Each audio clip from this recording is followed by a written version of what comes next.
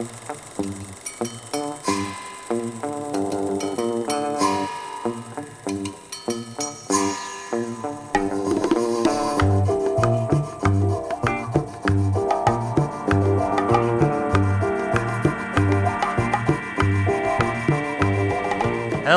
and welcome to episode 23 of the Movie Brats podcast.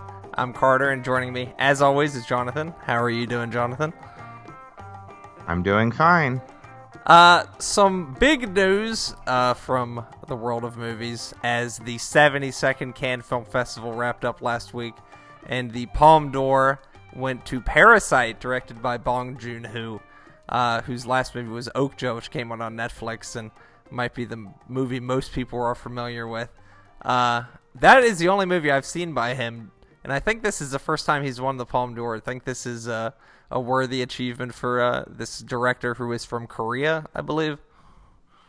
South Korea, and it's the first Palme d'Or for a Korean director. I've seen a number of his movies. The Host, not the one based on the Twilight author's novel, but the mutant slug movie, monster movie, which is excellent. And my second favorite film, the year it came out, Mother.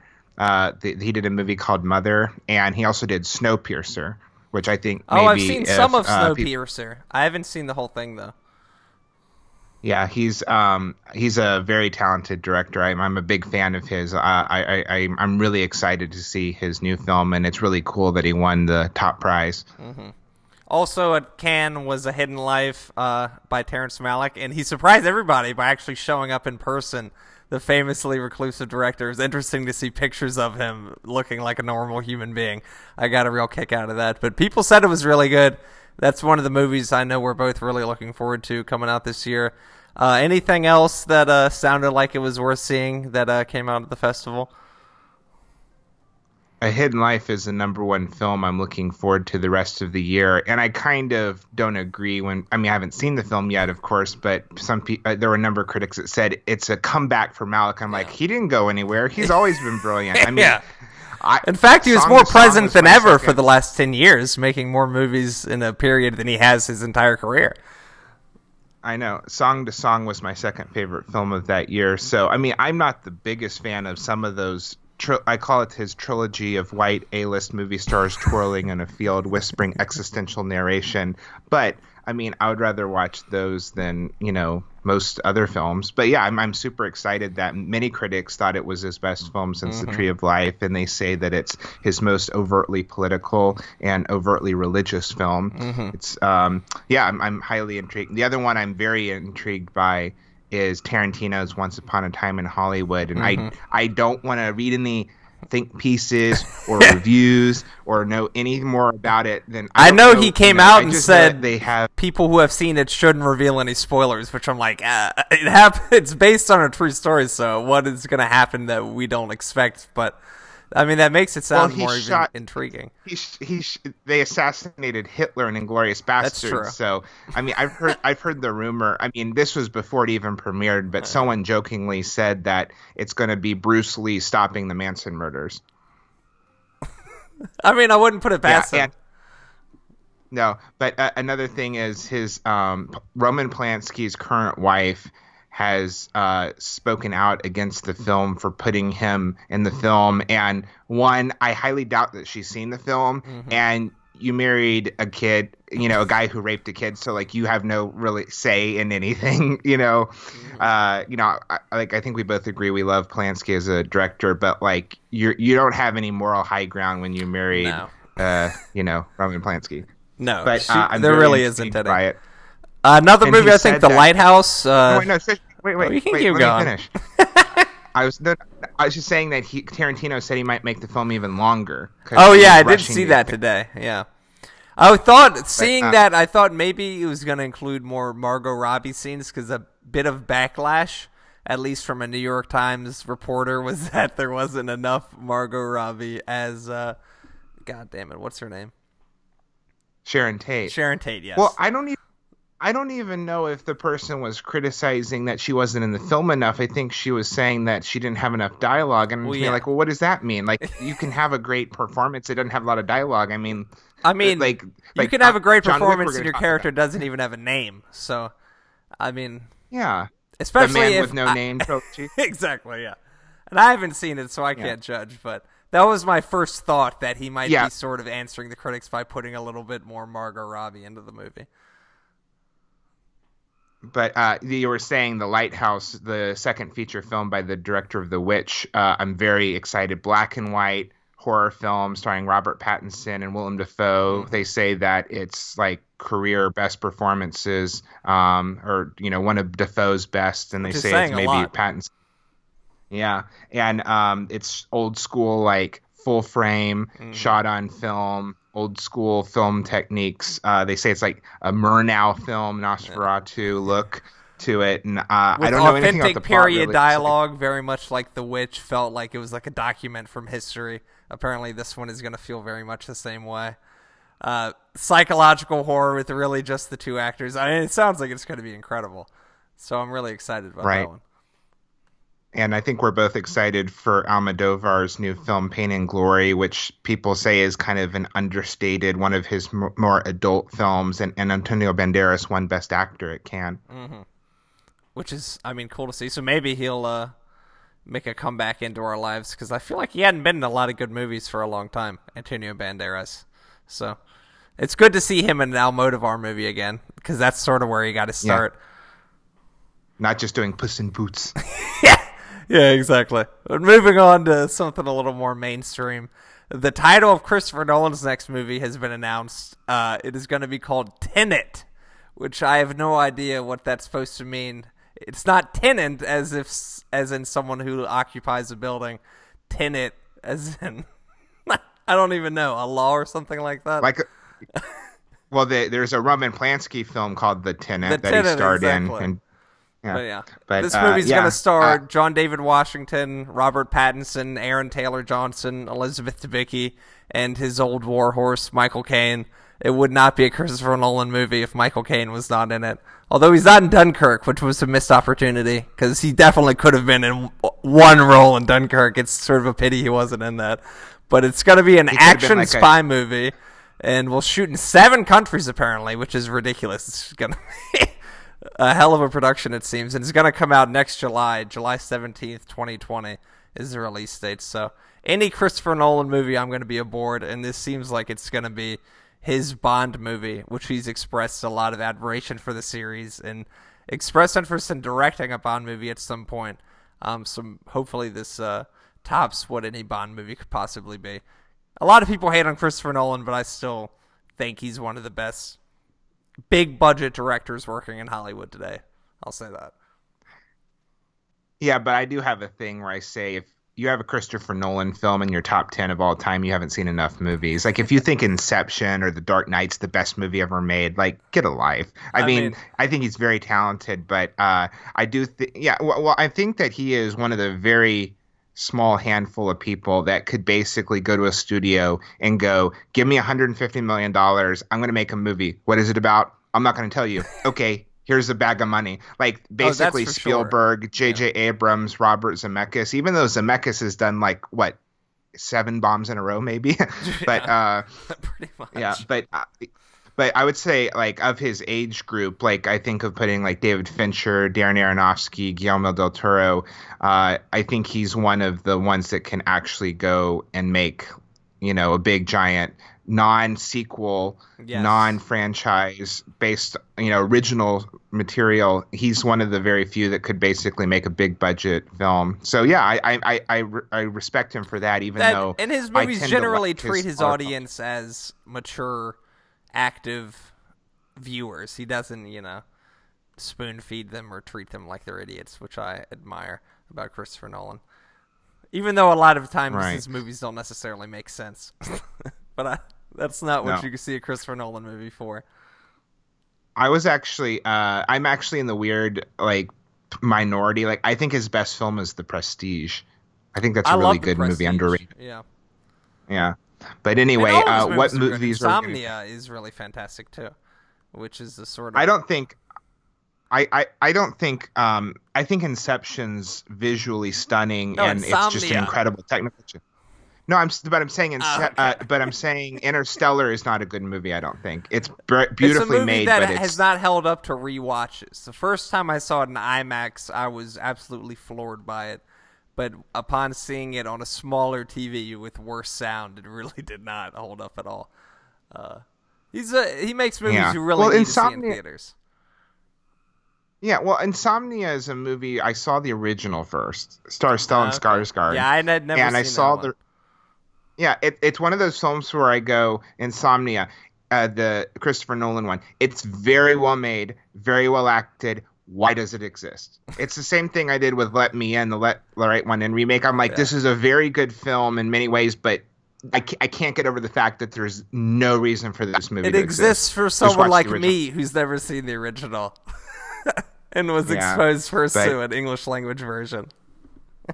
Right, but it's still like as far as pointless American remakes go, it's one of the best. It's one of exactly, and you can say that's same with The Departed and stuff like that. I think is somewhat worthwhile. and Just I'll because it's a say remake doesn't probably- mean it's bad. and like it's one of like 3 good Al Pacino performances in like 30 years. Yes, if only for that, it's worth seeing. Yeah. That and Heat and Yeah. Sent to the Woman is sort of where he starts playing himself over and over again. And it's the rare exception Yeah. after that where he actually delivers a naturalistic, compelling performance and not just as over the top. Let's see what the Irishman's going to bring out in him, de-aged and everything. But what 2 movies are we going to review? We are going to start off with Booksmart, which just came out this past weekend, and is Olivia Wilde's directorial debut.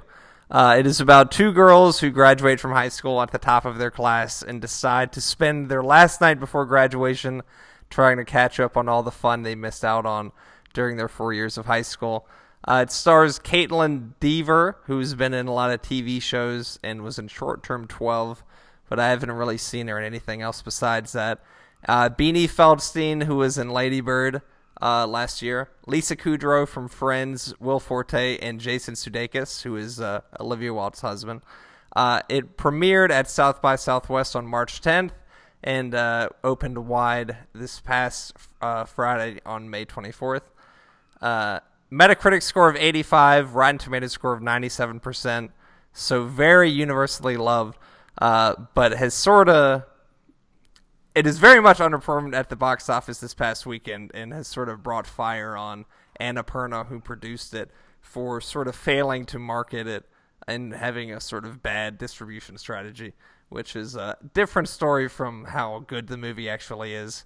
And I agree generally with the critics. I thought it was really good and sounded like it was going to be a very cliche high school movie, and I went in sort of expecting it to hit all the tropes, and it sort of was a cliched high school movie, but had moments of real originality, and the 2 lead performances were really, really fantastic, and the actors really made the characters in their own, and in general, it was an above-average high school comedy. I'll say that much. I liked it. I mean, what were your thoughts about it? I thought it was utterly delightful. I thought it was one of the best comedies, especially like big Hollywood mainstream comedies in a long time. And another thing I want to point out about it is that, especially for a first-time director, this is a really cinematic, like this is a film. Yes. This is really well shot. It has an energy to it. It has great use of soundtrack. There are a lot of comedies that are very funny and well acted and clever that have come out this century, mainstream studio comedies. But like Judd Apatow's movies generally, they're not visually that interesting. They're basically Adam McKay's films. They're basically like put a camera and have people, rattle off dialogue, and he'll say things. Adam McKay will have a megaphone and like just shout out dialogue. Yes. But you feel like Booksmart is a very tightly scripted, constructed comedy. It feels like a real film, and I thought done it was with a lot of incredibly... style, with some real cinematic sequences interspersed throughout it, and like you said, really good use of soundtrack, especially for a first-time director. It just has a real pulsating energy to it. It never drags. It's one of those movies you're just sucked right in, and like you said, the 2 lead performances, they're just they're both great. but they have amazing chemistry too. Yes. They're just so perfect. They're a great comedy team. And I also think that there's many funny supporting performances. Billy Lord is very funny as the kind of I thought her character was a hippie-ish, little bit over the top, and was one of the characters Yeah. in it that that it sort of leads to my whole gripe with the whole movie, is it did not feel realistic whatsoever. And like the Superbad is a sort of comp for the movie, and that feels like a very realistic high school movie. But this one is a problem that I have with a lot of representations of high school and like 21st century television and cinema, is that high school just does not look like any sort of high school I've ever seen before. And maybe it's a California thing, but like they were kids practicing fencing in the background in one scene, and I've never seen a high schooler with fencing equipment of any kind, and just to see that happening in the background of a lunch period I thought was so strange. And just every character had like a mansion, and they were, I don't know, maybe it's a California thing. But it was one of my gripes with the movie, that it just did not feel real whatsoever. The performances of the two lead actresses did feel very real, but I mean, just, I don't know. Everything that the high school was, everything they were doing just did not seem like behavior of normal 18-year-old people. And maybe 18-year-olds now behave like 40-year-olds, but they certainly did not when I was 18. Well, let's say this. I'll be devil's advocate. Do people in Preston Sturges and Billy Wilder film talk like real people? No, it's heightened. No. It's cinema. But I don't know. I went in expecting a female Superbad, and one of the things I like about Superbad is how different from most high school movies it feels, and that it's very realistic. And this one felt very much like Clueless, which is a really good movie, but just felt like a heightened version of the high school experience, which didn't necessarily have bearing in reality. And that can take away from the message of the lead characters, which is supposed to be something a lot of people can relate to. And the experiences and the characters just were not realistic. Well, maybe we can say that since we're men, we related and feel like Superbad's more realistic, and because we're never been teenage girls, maybe we can't. It's because they don't have a party on a yacht where people are serving stuff and there's nobody there, but this kid spent millions of dollars on a yacht party. No one goes up. There's just a lot of stuff in the movie that it has nothing to do with sex. It's just like, maybe it is California and we can say it's California, everything's different, but like literally everyone lives in a mansion. And it's one of those things. Have you ever seen Orange County with Colin Hanks? It's in Jack Black. It's a movie I watched a lot when I was a kid. It's really, really funny. No. But there's a thing in the movie where like these stupid people end up going to Yale. And every person that Beanie Feldstein's character asks in the movie is going to Yale, Georgetown, Stanford. And there's people who supposedly didn't care about school during high school. I'm like, this is not real. People don't just get into Georgetown. Well, I mean, look and it at was the a public school. Scandal. It was a public school. I could understand if it was like a private school, but... Well, let me just quote the tagline from The Last House on the Left. Keep repeating, it's only a movie. Only a movie. But, I mean, but those are minor gripes. No, they are. And the enjoyment of the film. Exactly, yeah. Yes. This is total nitpicking, because I did like it. And when I saw those cliched things, I wanted to hate the movie, but the performances and Olivia Wilde's really going for it.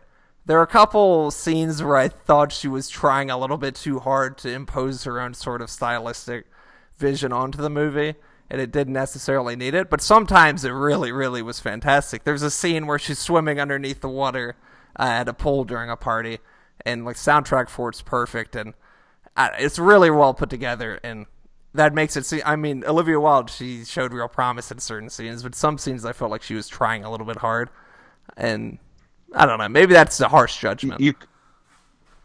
Well, you could also say that, I mean, I feel like there are parts in the movie that are heightened, but being that age, yeah, things are heightened. Like, I remember in high school walking to, like, blasting music in my head and the raging hormones and, you know, looking after guys and girls. You know, it's like, that's what's in their head. Like, it is this kind of over the top, you know. So I do think that is, you know, even if it comes off as kind of over the top or heightened, I think people, And this is teenagers real feel that way nitpicking for a sometimes. movie that I really, really liked and think is worth seeing and think that people should see.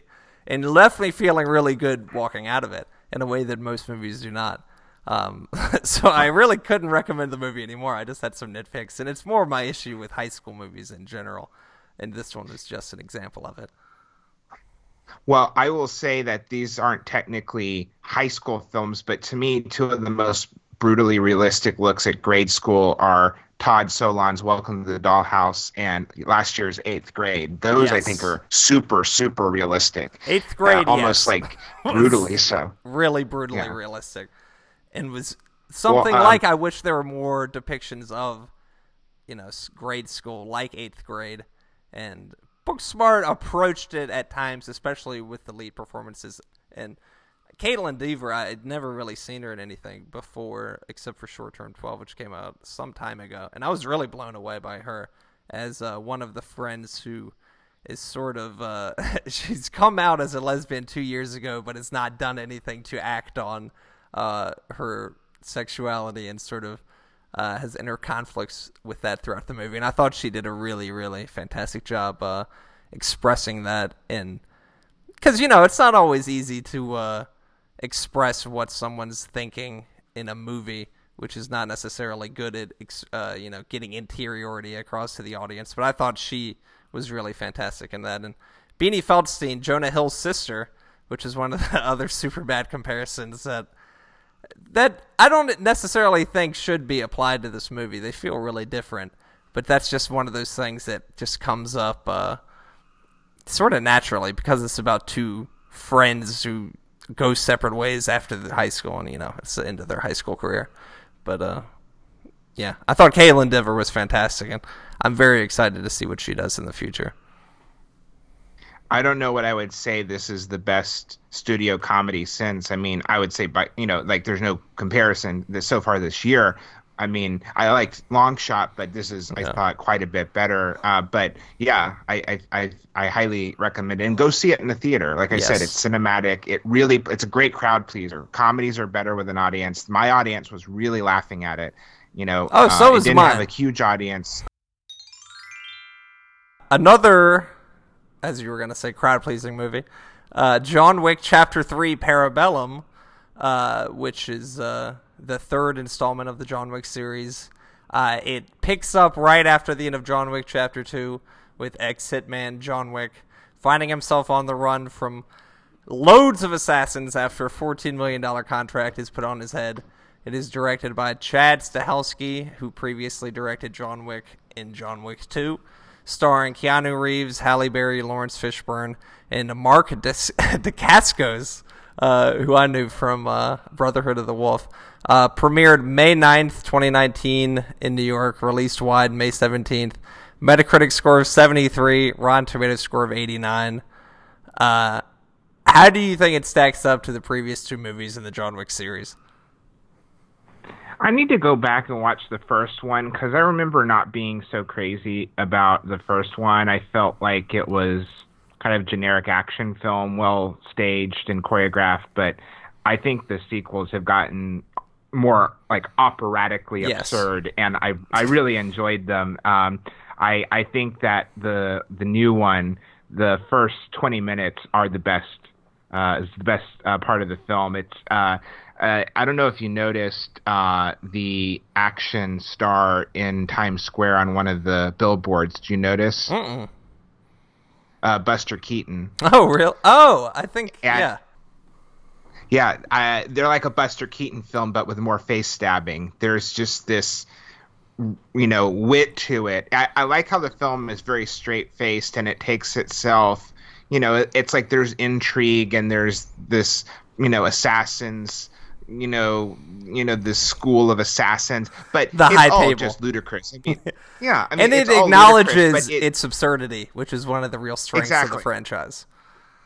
Right. It knows it's cheese. But it's not just like winking at the camera like there's no weight to it. But I do like the tone it sets of being this gritty action crime thriller, but it knows it's absurd and that it's operatically violent and that it's way too much. Yes. I would say that my one criticism of the film and kind of the series in general is that John Wick is such a flawless killing machine, and that the films are so slick that there are times where they become a little bit monotonous. And, there's like a scene where the dogs are attacking and they're shooting people, and it goes on for like 15 minutes, and they kill like, maybe close to 80 people. And like, you're like, okay, this is like, we get the idea. We see maybe 25 times a dog bite a man's crotch.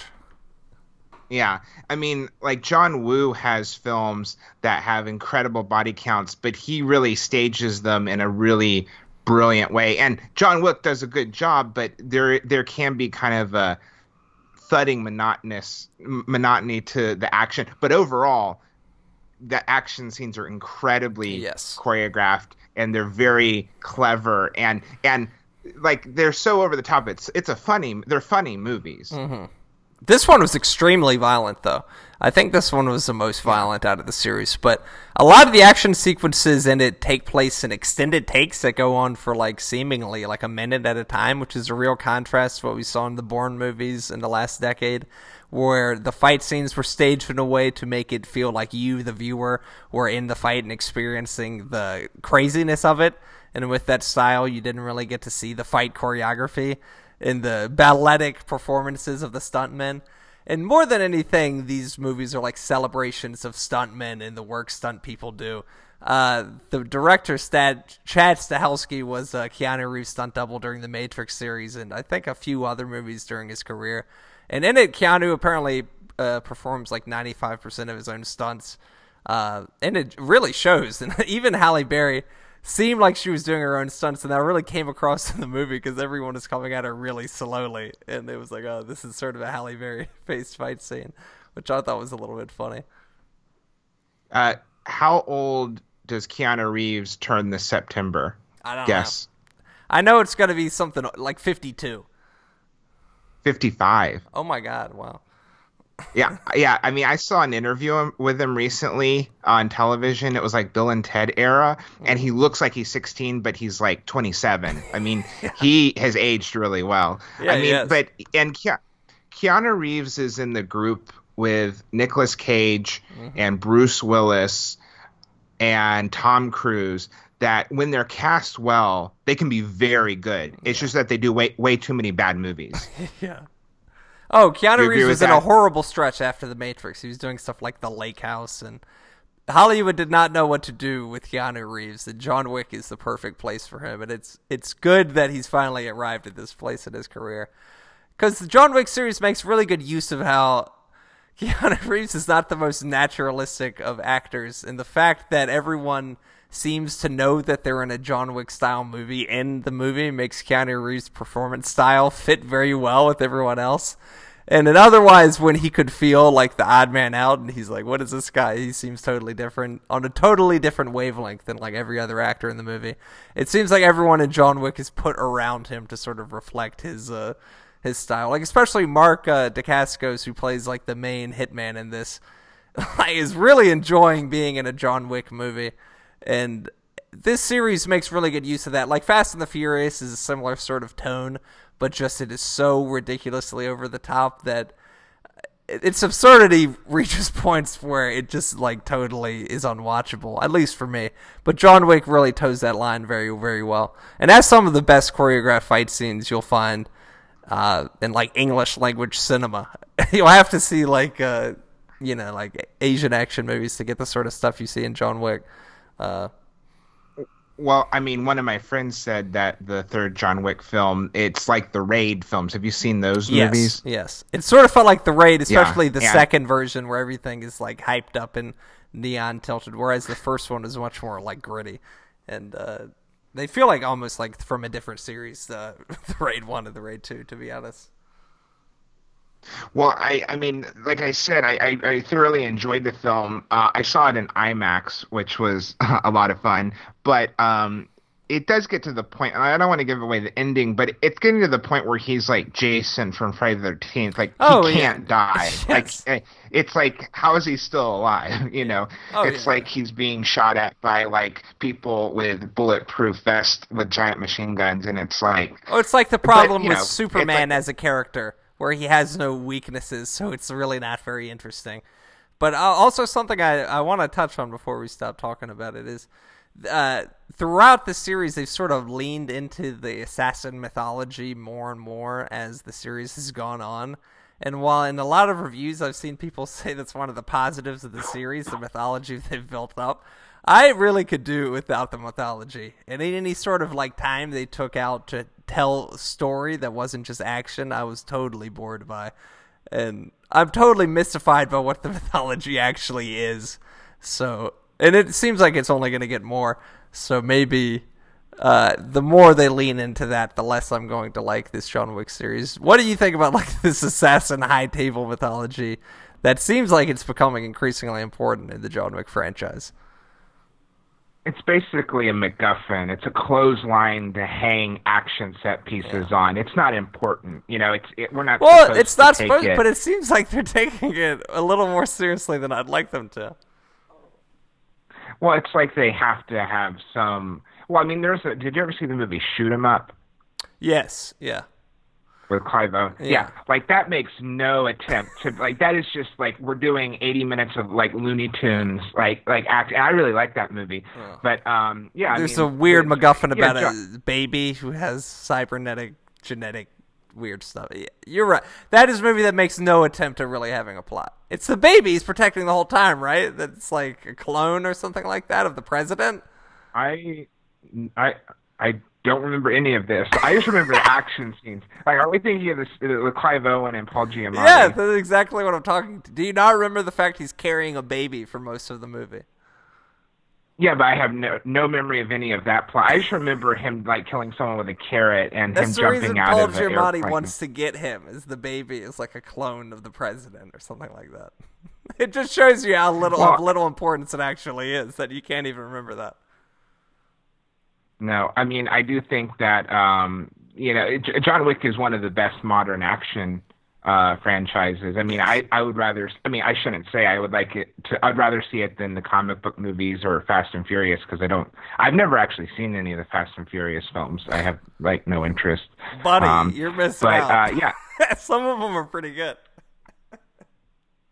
I don't understand why it's exciting to see, like, CGI cars. Like that doesn't like it's like no, and it's like, gotten to the point where it's just too ridiculous. But Fast 5 is actually pretty good. A lot of the cars they're using in that are not CGI. That is the best of the series. And if you want to watch one, Fast 5 is one to watch. It's actually really good. Not Tokyo Drift. Tokyo Drift is not as bad as you may think. It's actually okay. Well, John Singleton directed the first sequel. Yes, Too Fast, Too Furious. But yeah, that's one of the best dumb movie titles. The other one I really love is Die Hard 2, Die Harder. Yes. And what was it? There's like it's like Rambo 2, First Blood, Rambo 2 or something like that. You know, it's just complicated with numbers. Well, but, the first Rambo is First Blood. I think the second is Rambo First Blood 2. Yeah.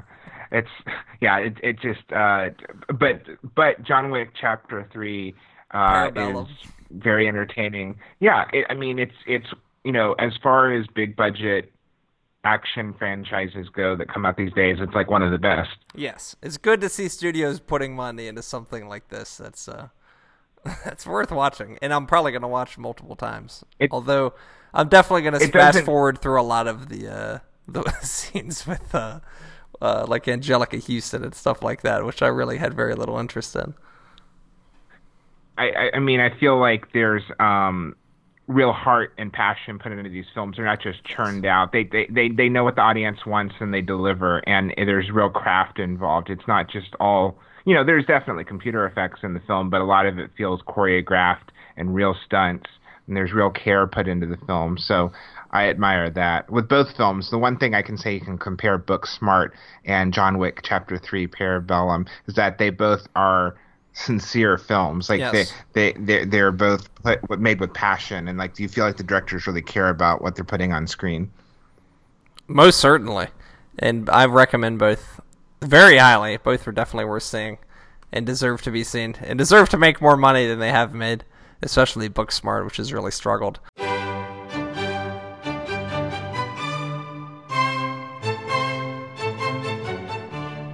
In talking about John Wick Chapter 3 Parabellum, we will stay on the theme of action films and reveal our much anticipated top 5 action films of all time. And we will start by giving the honors to Jonathan to reveal his movie number 5. The 5th greatest action film of all time, according to Jonathan Winchell, is Raiders of the Lost Ark, the first Indiana Jones film. Now, I feel like there's 3 camps of Spielberg. There are people, the way people feel about Spielberg. There are people that are like, oh my gosh, Spielberg's the greatest living director. And then there's people that are like, oh, Spielberg, he's just a popular filmmaker and he makes junk for the masses. And then there's people like me that think, yeah, he makes stuff for the masses, but he's actually made many, many really good, interesting films, and he actually is a master filmmaker. He's done a number of bad movies, but for me, Raiders of the Lost Ark is one of his best films. It's just pure entertainment. It's so lovingly made.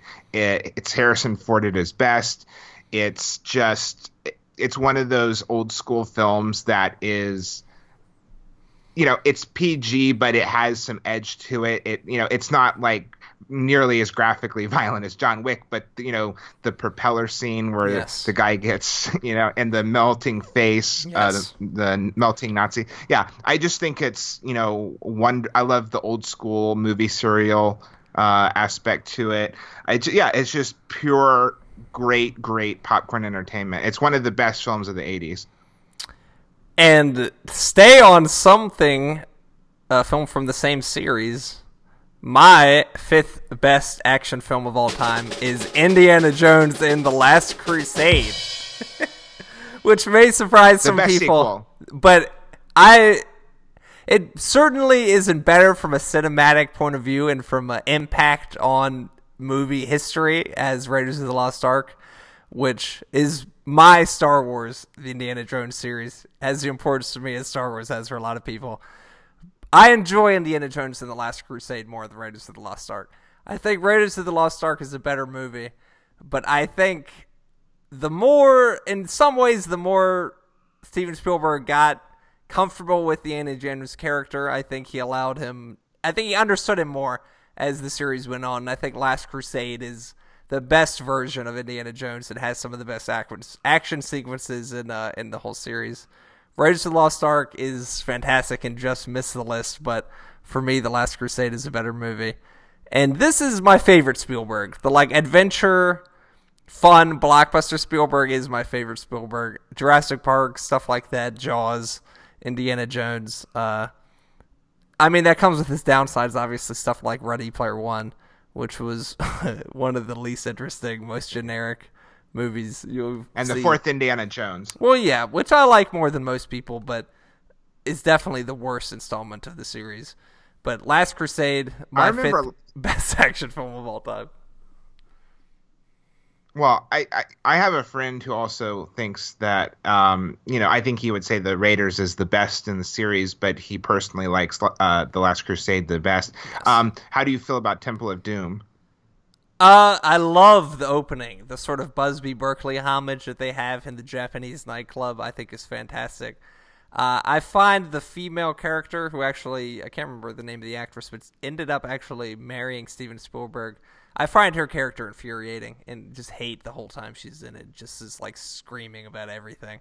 It has sort of a problematic white savior narrative, which comes with the territory and the sort of stuff that Indiana Jones is based on, like the serials of the 20s and 30s, which obviously were really tinted with colonialism. But I think the second is probably the most problematic from a current perspective.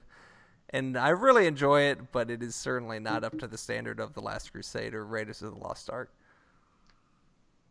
And do we need a 5th one with Harrison Ford, or definitely do we need a reboot? Can we just let it just stop. Like, it doesn't, like, do we need these geriatric action? They call it Jerry action, Yeah. or whatever they say. Like the It's just, Expendables it's movies. like, yeah, like there's going to be a new Rambo film this year. And he's like 72 or something. Yes. I mean, I still want to see it. I can't lie, but Yeah. I don't know. my number. Indiana Jones is just such a great character for me that even if the next one is really bad, I'm still gonna enjoy watching it just because I love Indiana Jones so much. But it's not gonna be good. Yeah. Yeah. Well, my number 4 pick is John Woo's, I think, the best film he ever did, The Killer from 1989. His movies are, I call, a ballet of bullets and blood. They're just, I use the word operatic to describe John Wick, and The Killer is just so gorgeous and majestic, and it's very violent and graphic. You have body counts, in the hundreds, but it's just so incredibly choreographed, and this is all pre-CGI, so you have squibs and the explosions. It has everything from John Woo. It has the doves flying in the air. The Killer's just a masterful action film. And I remember one critic was saying that when you see John Woo's films, especially his Hong Kong films, they make most American action films look like they're in a coma. I mean, it just like pushes them, to the curb. I mean, there's like no comparison. Like, to me, John Woo's best Hong Kong films like don't deserve to like kiss the feet of, most of like Stallone and Schwarzenegger and, those movies. So what if John Woo's Hong Kong films have you seen? The only one of those I've seen is Hard Boiled, which has an incredible, also great, like 7-minute continuous action sequence, which is like goes different floors and there's elevators opening and guys getting ripped with shotguns. Hospital. Yes, it's really, really good. Parts of it are very slow, but the action sequences in it is like are slow-mo and just expertly choreographed. He made in Hollywood Face Off, which is an outrageous movie, and Mission Impossible 2, which is easily the worst Mission Impossible movie. So he didn't quite fare as well in Hollywood as he did in Hong Kong, but I haven't seen The Killer. I hear really good things about it. I know it's got Chow Yun-fat, who's also in Hard Boiled. Right. Well, John Woo is remaking that movie, The Killer, his own movie starring Lupita Nyong'o, which I'm very intrigued by. Did you know that? I did not know that. Yeah. It depresses me so much that we have like 8 comic book films a year, and then his last film, Manhunt, went straight to Netflix. Like, that bothers me. Like, John Woo is arguably the greatest living action director, like top 3. And it's like his movie goes to Netflix. Even if it might not have been the best movie, I haven't seen it yet. Yeah. But another one I just want to recommend, this is not in the top 5, but one of the most great movie experiences I had was watching one of his early martial arts movies called Last Hurrah for Chivalry. I watched it on Hulu like a few years ago, and it was like 2 a.m. I mean, I was totally awake, but it is just one of the best. And I don't know martial arts films. Like, I've maybe seen a dozen in my life, but Last Hurrah for Chivalry is awesome. And it's coming out on Blu-ray very soon. So go back and watch John Woo's foreign language films. If you've seen Face Off and like it, it's like that, but even more awesome. I love Face Off though. It's great nuts. Great nuts. Nicolas Cage. Nicolas Cage at the absolute peak of his game in Face Off, coming off of Snake Eyes with Brian De Palma and about to do Con Air. It is really peak. Yeah. right after winning his Oscar. Yes, for Leaving Las Vegas, and then he just felt like he could do just whatever the hell he wanted, which is good for the world's population in general. Coming in at number 4 on my list of the top 5 action films of all time is also from a Hollywood franchise that is much beloved, Skyfall from 2012, the James Bond effort by Sam Mendes, who's most known for American Beauty before Skyfall, and delivers just an unbelievably beautiful action movie with the help of Roger Deakins, who's mostly known for being the cinematographer for Coen Brothers movies.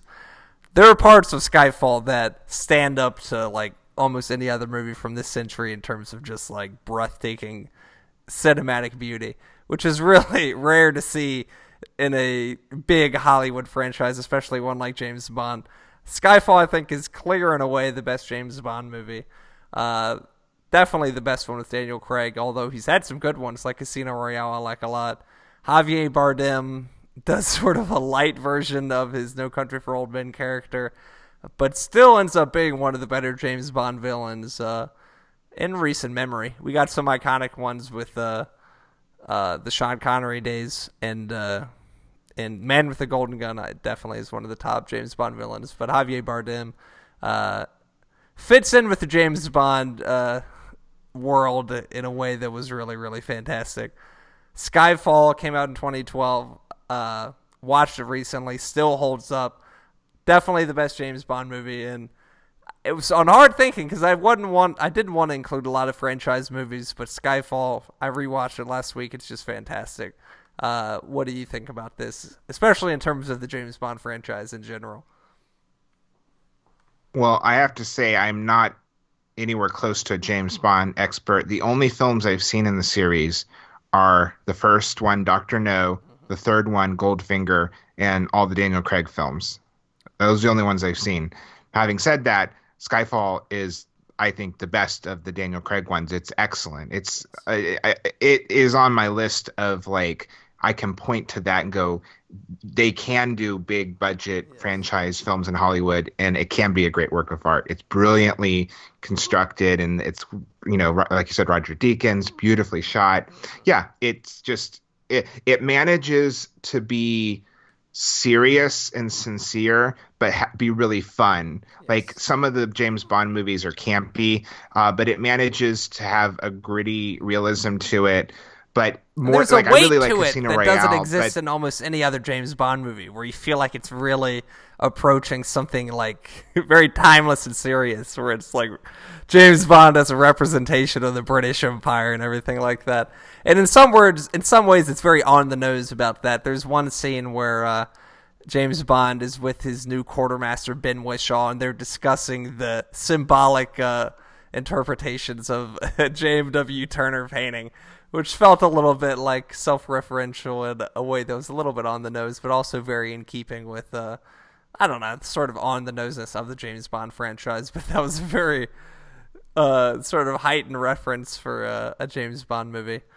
But, I mean, it aspires to a greatness that you do not normally see in a standard Hollywood franchise, and that goes with Sam Mendes directing it, and he felt like such a far out of left field choice at the time, and it really paid off in such a great way when he actually delivered a really fantastic movie. And it just felt like a really big thing when it came out. It became the highest grossing movie in Britain when it came out, and I don't think that that's been eclipsed since then.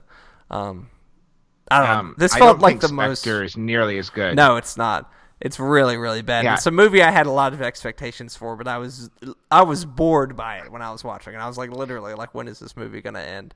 Which is not what you should expect from a James Bond movie. What I said about it is that it's so slick that there's no edge to it. There's no grit to it. It's the Casino Royale and Skyfall, even though they're beautifully shot and there's definitely slickness to it, there's a weight, like you said, a weight to it. But Spectre just felt like this, this jewel that you're looking at, and you admire the craft. It's beautifully like something shot you see in an art museum that you can't touch, and it's beautiful to look at, but there's really not a lot to it, and there's no warmth to it at all. Right. But Skyfall is, like, high on my list of, like I said, I point to it.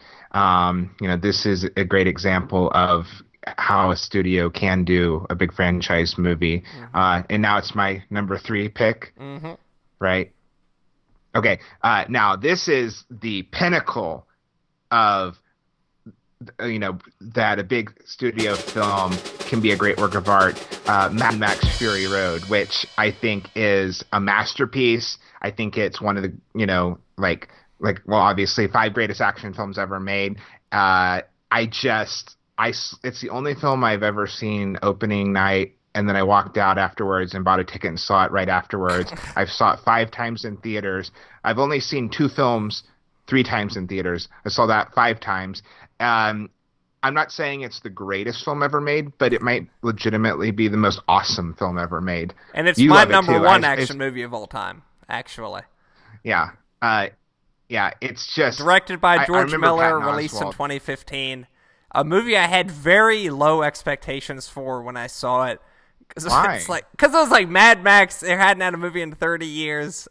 I hadn't really read a lot of the reports from the production, which after the movie came out have become like legendary. It like took like a year and a half, and it was something you always heard was like in development hell, but I really didn't expect it to actually come out until I saw it. And I had low expectations for it and was totally blown away by what it ended up being. Which is, I mean, the low expectations paid off so immensely in just how much I was blown away by it. It's outstanding. The whole movie is like one continuous action scene. It's totally bonkers. There are like details in it that are just like George Miller must be out of his fucking mind for like stuff to actually be in this movie. During the production, apparently Tom Hardy and Charlize Theron thought it was going to be a total disaster, and they had no idea what it was actually going to be like when it ended up coming out, and were very pleasantly surprised by the finished product. It cleaned up at the Oscars that year. I actually had a glimmer of hope that it was going to win Best Picture. That hope was dashed. What did Spotlight win that year? I can't even remember. Yeah, But the thing I was most travesty. disappointed is that it didn't win Best Director. Yeah. Like So The what Revenant kind of is bullshit beautifully was that? shot, but yeah. But I loved. I remember an interview with Steven Soderbergh where he said that he doesn't understand how people didn't die making this movie. Like Oh my he God, was yeah. so in awe, and he's like almost scared because I mean it's this. I love the fact that George Miller, 30 years since the previous one, he was in his late 60s when he directed it. The Coming cinematographer in his off early of 70s. Happy Feet. Yeah. He'd done the Babe and Happy Feet films, and it's just insane that they shot it for about 7 months in the African desert. Real cars, real stunts. There's Yes. definitely CGI in there, but I heard there's like 80% of it was done practically. They hired And like even though hundreds it of is- Cirque du Soleil performers to do the aerial stunts in the movie. It's like a production Yeah. that is unlike any other you could possibly imagine. They did it all in the African desert. They had a cinematographer come out of retirement to do the thing. It's just Yeah. everything I about just, it suggests it should have lost everyone so much money and should have ruined Tom Hardy's career. But it just came out so brilliant that its troubled production makes the final thing even greater. And its like final product is among the best things that have come out this century. I'm like not overstating that to say it's like one of the best movies to come out this century. Oh yeah, without question. It's so enjoyable. It's just like I sometimes just watch the trailer for it when I need to pick me up. Like the trailer is it's pure cinema. I mean, he talked about how some of his influences were of silent cinema, and I heard that it's one of the few modern action films where if you sped it up 4 times the speed, you could still follow the action because it's so brilliantly edited. And he said that he chose his wife to edit the movie because she is not particularly a fan of action films. And he wanted her to edit it like, any other movie and just have it really brilliantly structured. Yeah, I mean, it's just it would be, it would be like a desert island pick for me. Like it would be way towards the top of my list. Like if I were stuck on a desert, like I would want to like just watch that over and over because it's just like a great album. Like you can't watch it too many times because it's just so entertaining. Yeah, it's perfect. It's a perfect movie. And Charlize Theron's great in it. Yeah, and I love the fact that he got the woman who wrote the vagina monologues like as to work with the actresses on set. And I love the fact that, it is basically a 2-hour car chase in the desert, but it comments on female issues and the environment. There is It stuff. felt There is, very like, of weight the to moment it. when it came out, which is really funny to say about a movie that takes place in Australia in the post-apocalyptic future. But it felt very of the moment and like it had a lot to say about 2015 America, which was it's just a perfect movie. It's one of the great travesties in the history of the Oscars that it did not win Best Picture or Best Director, which was even more deserving, but Yeah. So what's your number 3? My number 3 is the first part of a double to It's Kill Bill Volume 1, directed by Quentin Tarantino, released in 2003. Infinitely superior to Kill Bill Volume 2, which I think is among the weaker of the Quentin Tarantino movies. Kill Bill, especially the action sequence, Jonathan shaking his head about Kill Bill Volume 2. The action sequence between Uma Thurman's character and the Crazy 88s is one of the best action sequences I've seen in any movie. And not aside from that, Kill Bill Volume 1 all over the place is just bursting with not originality, because nothing Quentin Tarantino does is original. Everything is pastiche and a ripoff of something else. But the anime sequence to explain Lucy Liu's character's backstory, every time I watch it, I'm totally blown away by it. Kill Bill Volume 1, one of my favorite Tarantino movies. Definitely the most fun watch of any Quentin Tarantino movie. It is my number 3 action movie of all time. I consider them one film. I don't like to say like, oh, I like one better than two. I think honestly they feel so different to me though. Well, I mean, didn't he originally intend to release it as one film, and then it got so long that didn't he shoot it as one film? Yes, but, apparently in the script it's all one really, really long story. But there just is such a noticeable difference in the pacing of the two movies. Can you at least agree with that? That's what I'll say. I think the first one is the more just overtly entertaining. I think the second one's the better movie, though. It's the one that's way more Tarantino, with like the Tarantino dialogue scenes. One scene in Kill Bill Volume 2 that I just cannot stand is the one with the like Mexican guy who was his dad in a brothel, and he's just doing this thing with his eyes that I just cannot stand whatsoever. And it is just so indulgent Tarantino. It is the worst Tarantino that filled up so much of the Hateful Eight. Kill Bill Volume 2 feels like it's prone to a lot of the same things that happened in the Hateful Eight, where it's just Tarantino thinking his dialogue is so important and it's so good, I can't cut any of this because it's all the best stuff ever written. And I think he could have made it one movie if he had just cut down some of the awful, really indulgent Quentin Tarantino stuff that he gets in Kill Bill Volume 2. Well, I think that Pulp Fiction is by far the best thing he's ever done by a large margin. And then at number 2, the Kill Bill films is 1. Like I just consider it one film. I love Kill Bill. I love both of them. The first one's amazing. I love watching the fight scene where she comes into the house and fights the who is it? The African American actress Vicia A. Fox. Yeah, right. Yeah, that scene's great. I love awesome. And then they briefly pause when her daughter comes back from school. There were just a ton of awesome scenes in Kill Bill Volume 1. Yeah. I think that one of the reasons Tarantino wanted to make those movies is because he wanted to show that he wasn't just a dialogue director. Like, Pulp Fiction, Reservoir Dogs, Jackie Brown, they were, mostly people talking in a car or in a house. Especially Jackie Brown. Which is a really long movie where people are mostly just talking. Yeah, but Kill Bill really showed that he is one of the best action directors working today. He can really do it. And there's just I love the fact that he doesn't use CGI. All that blood spraying, that's all on the set. That's not CGI. A lot of wire work with Charlize Theron. Uma Thurman in this movie. Uma Thurman, yeah. I love the part in the fight. I can't even remember the name of the freaking club that they're at, where it like goes to black and white and it's just their silhouettes fighting. And I think a reason he might have done that is because of the censors. I don't know if that's like creative or it was induced by just being outrageously violent, and they had to have a little part where you couldn't see everything. You can go on YouTube and see the complete uncut color version. There's actually like a few seconds that are added back in. What happens in it that's too much for American audiences to be exposed to? I can't remember. Is in the theatrical version there's like a part where she jumps on the shoulders of a guy. Is that in the theatrical version? I can't remember. Think so. Yeah, but there's a part where she just jumps up in the air on the guy's shoulders and like cuts his hands off underneath it. It's just ridiculous. But there's so much in the version that was released that is so outrageously violent. I can't imagine what was in the original version that was too violent.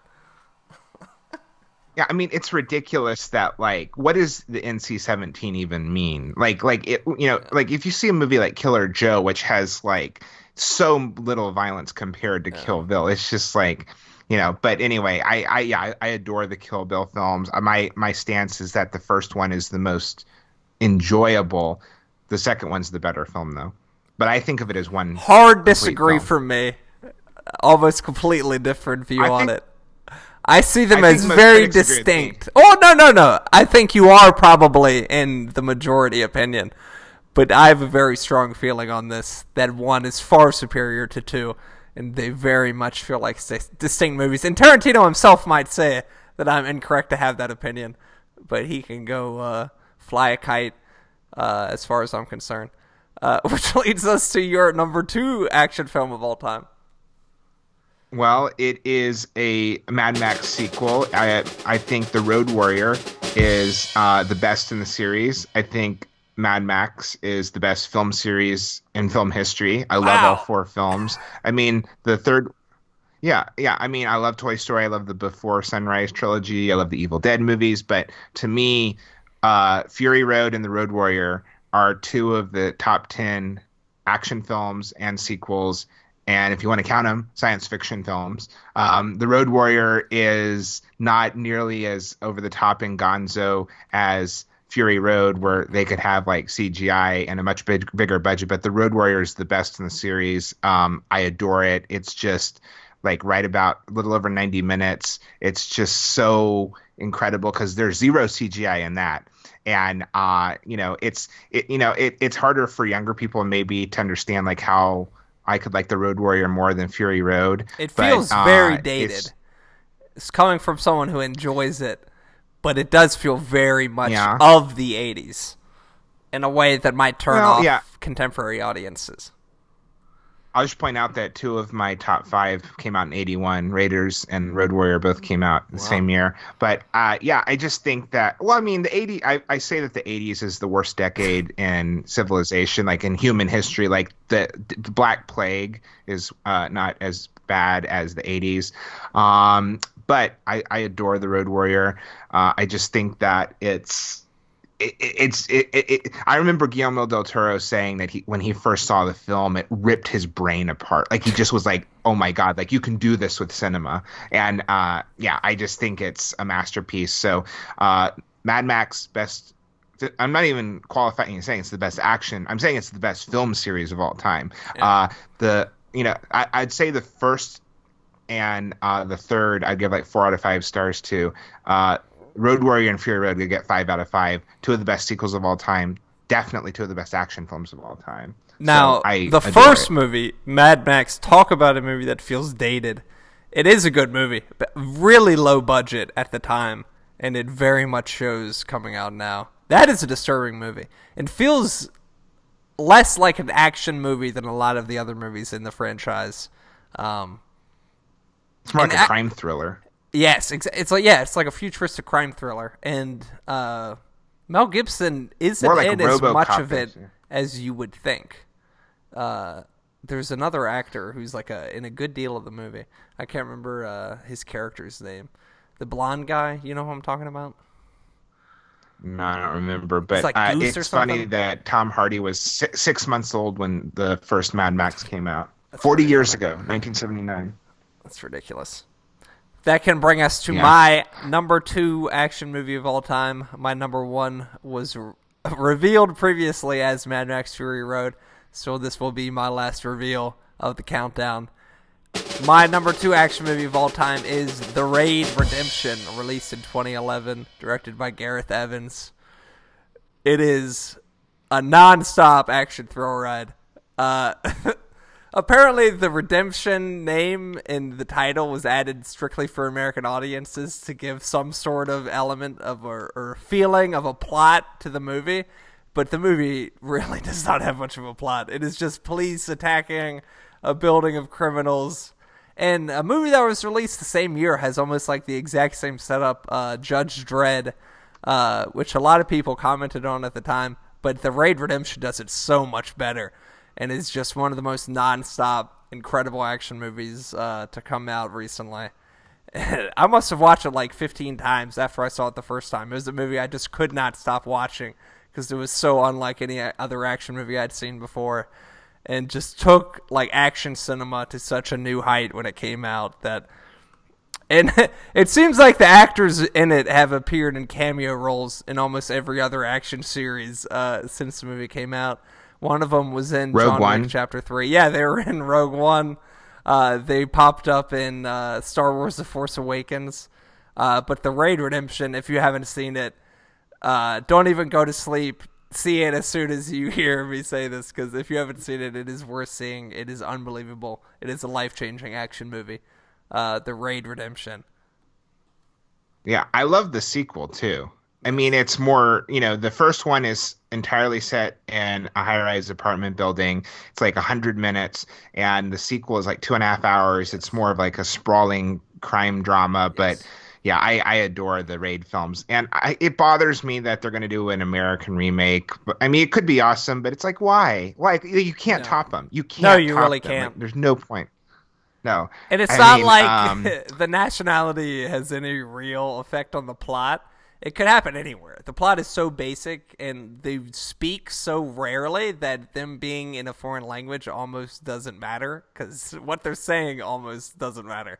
It's literally just the action sequences, which go on forever and take up maybe 80% of the movie. And it's just unbelievable. And much like John Wick, it does like the continuous shots where you get to see every little bit of action choreography. And the people executing it are just so unbelievable that every like hit and kill seems so realistic and so like visceral on a level that you don't see in a lot of movies. It's awesome. Yeah. So, do you want me to reveal my number one? I'm shocked that it wasn't, or at least neither of the Raid movies made an appearance in your top 5. So, I'm very intrigued. Oh, I love them, but. Okay, my number one pick is, I think, one of the 10 best comedies of all time, one of the 10 best war films of all time, one of the 10 best Western films of all time, and I would say the best action film of all time is Buster Keaton's The General. Oh, wow. Now that is a throwback. Yeah. I mean, you want to talk about, like, old school, real... putting your life on the line, stunt work. I mean, honestly, a lot of the action directors and stars, Jackie Chan, George Miller, they say they bow down to people like Buster Keaton and Harold Lloyd. I mean, that was the real deal, like literally breaking their necks for their art. No, I actually think Buster Keaton holds up for a modern audience even better than Chaplin does, just because the physical work is very timeless. And Chaplin's movies, you have to have a certain amount of patience with them, and you also have to be very patient in watching them because not much happens, and a lot of the comedy in it is very broad and of the time. While the Buster Keaton movies is just like, in one of the movies he like literally almost broke his neck. He is like putting his body and life on the line. I mean, yeah, and it was like something that almost killed him.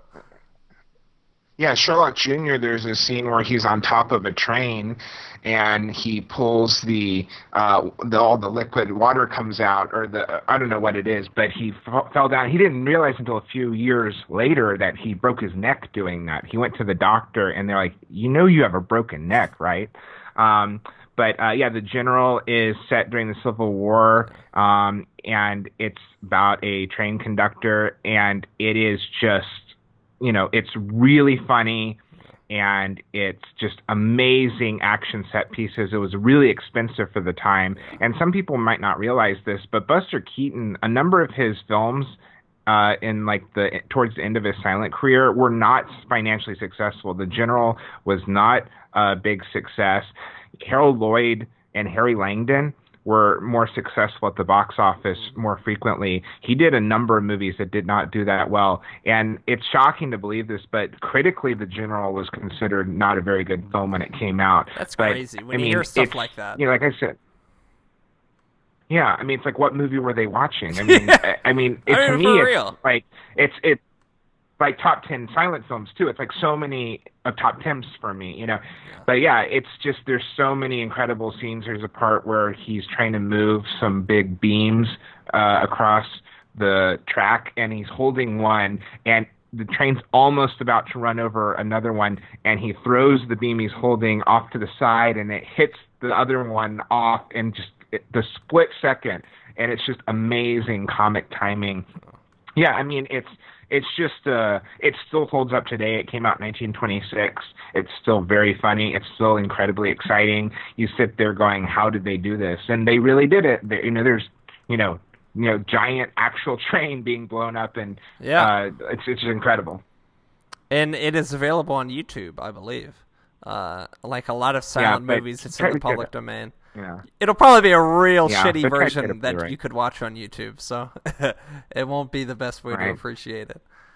But you're not going to argue with me saying, "Oh, that's not a good choice." I think that's a totally valid thing to say. Oh, it's totally valid. It is very much something I could see you picking, as being as partial to the silent era as you are. I leaned a little bit more contemporary 21st century than you did. You had 3 pre-21st century movies. I think I only had 1. Fury Road's the only one from the century I had. Another one I was thinking of putting in, but to me it is an action film, but it's a Western. First, my third favorite film of all time is The Wild Bunch. Yeah. Which similarly, I was thinking The Dirty Dozen, but I considered that more war. And that got into a war and action, different genres, and I was like, I might as well not put it in. Yeah, well, the question also is what some is other an honorable adventure film mentions versus an action film? Well, I was also thinking about that with Indiana Jones. I think those are less of a hard genre line than war and action, because adventure is just such a loose.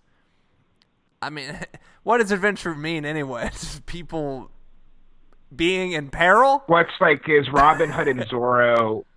Well, it's like is Zorro and Tarzan and Robin Hood, are those action films, or are they adventure? Or are they both? It's up for debate. I think every adventure movie is an action movie. Not every action movie is an adventure movie. Maybe that's how I'd put it. Is King Kong an action film? Yeah.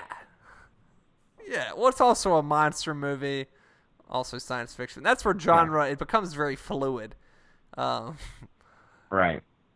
Some other honorable mentions I had: Mission Impossible. Is that an action movie, or is it a spy espionage thriller? Is that a different thing? I've never seen any of them, and I need to, because I've heard they've gotten better and better. Pretty much. Well, the first one, sort of. The first one I think is still the best. Brian De Palma, peak Brian De Palma, just doing all the Brian De Palma things you want in a Brian De Palma movie, and I enjoy it even more. Who, by the way, has a film coming.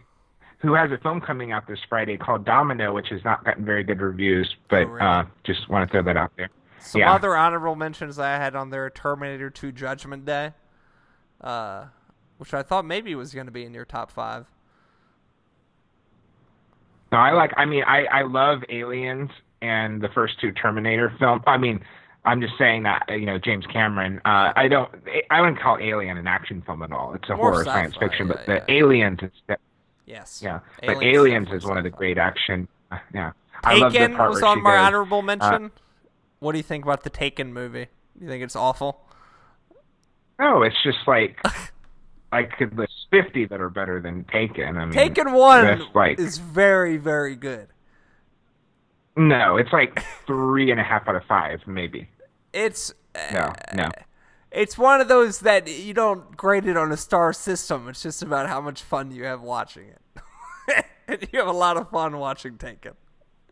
It's a piece of trash. Liam Neeson can't be taken seriously in a movie like Taken, but especially when it first came out, it was one of the more fun movie experiences you could have. Die Hard also honorable mention for me.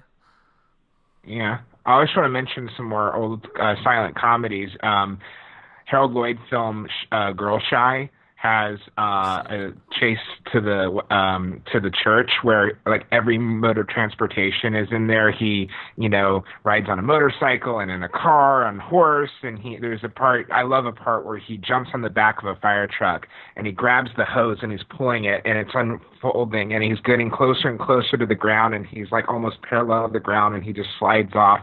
And it's incredible that like the last 25 minutes of that film is just like a chase that just goes through every different mode of transportation. And if people don't know this, Harold Lloyd did like all of his feature films pretty much with one of his hands without a thumb and a few of his fingers because a prop bomb blew off part of his hand early in his career. So like when he's climbing the side of the building in safety last, he's doing that with like half of one of his hands missing. The silent era was crazy.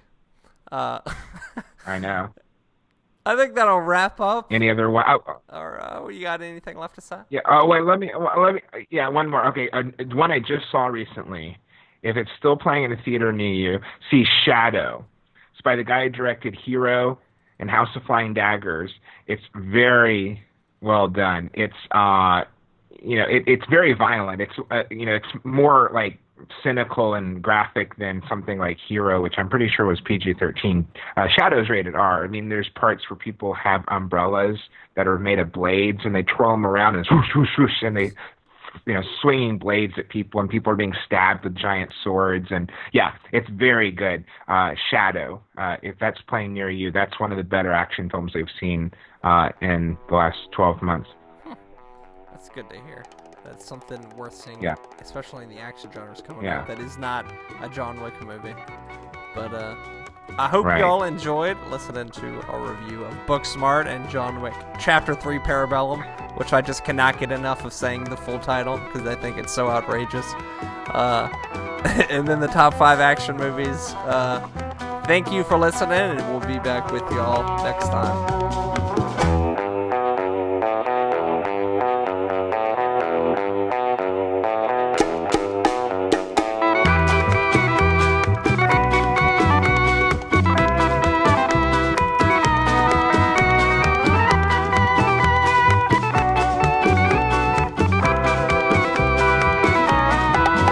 Estación preferida de mi banquero es muy hermosa.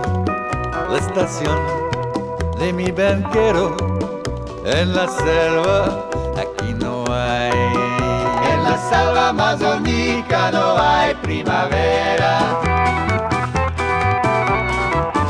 En la selva amazónica no hay primavera.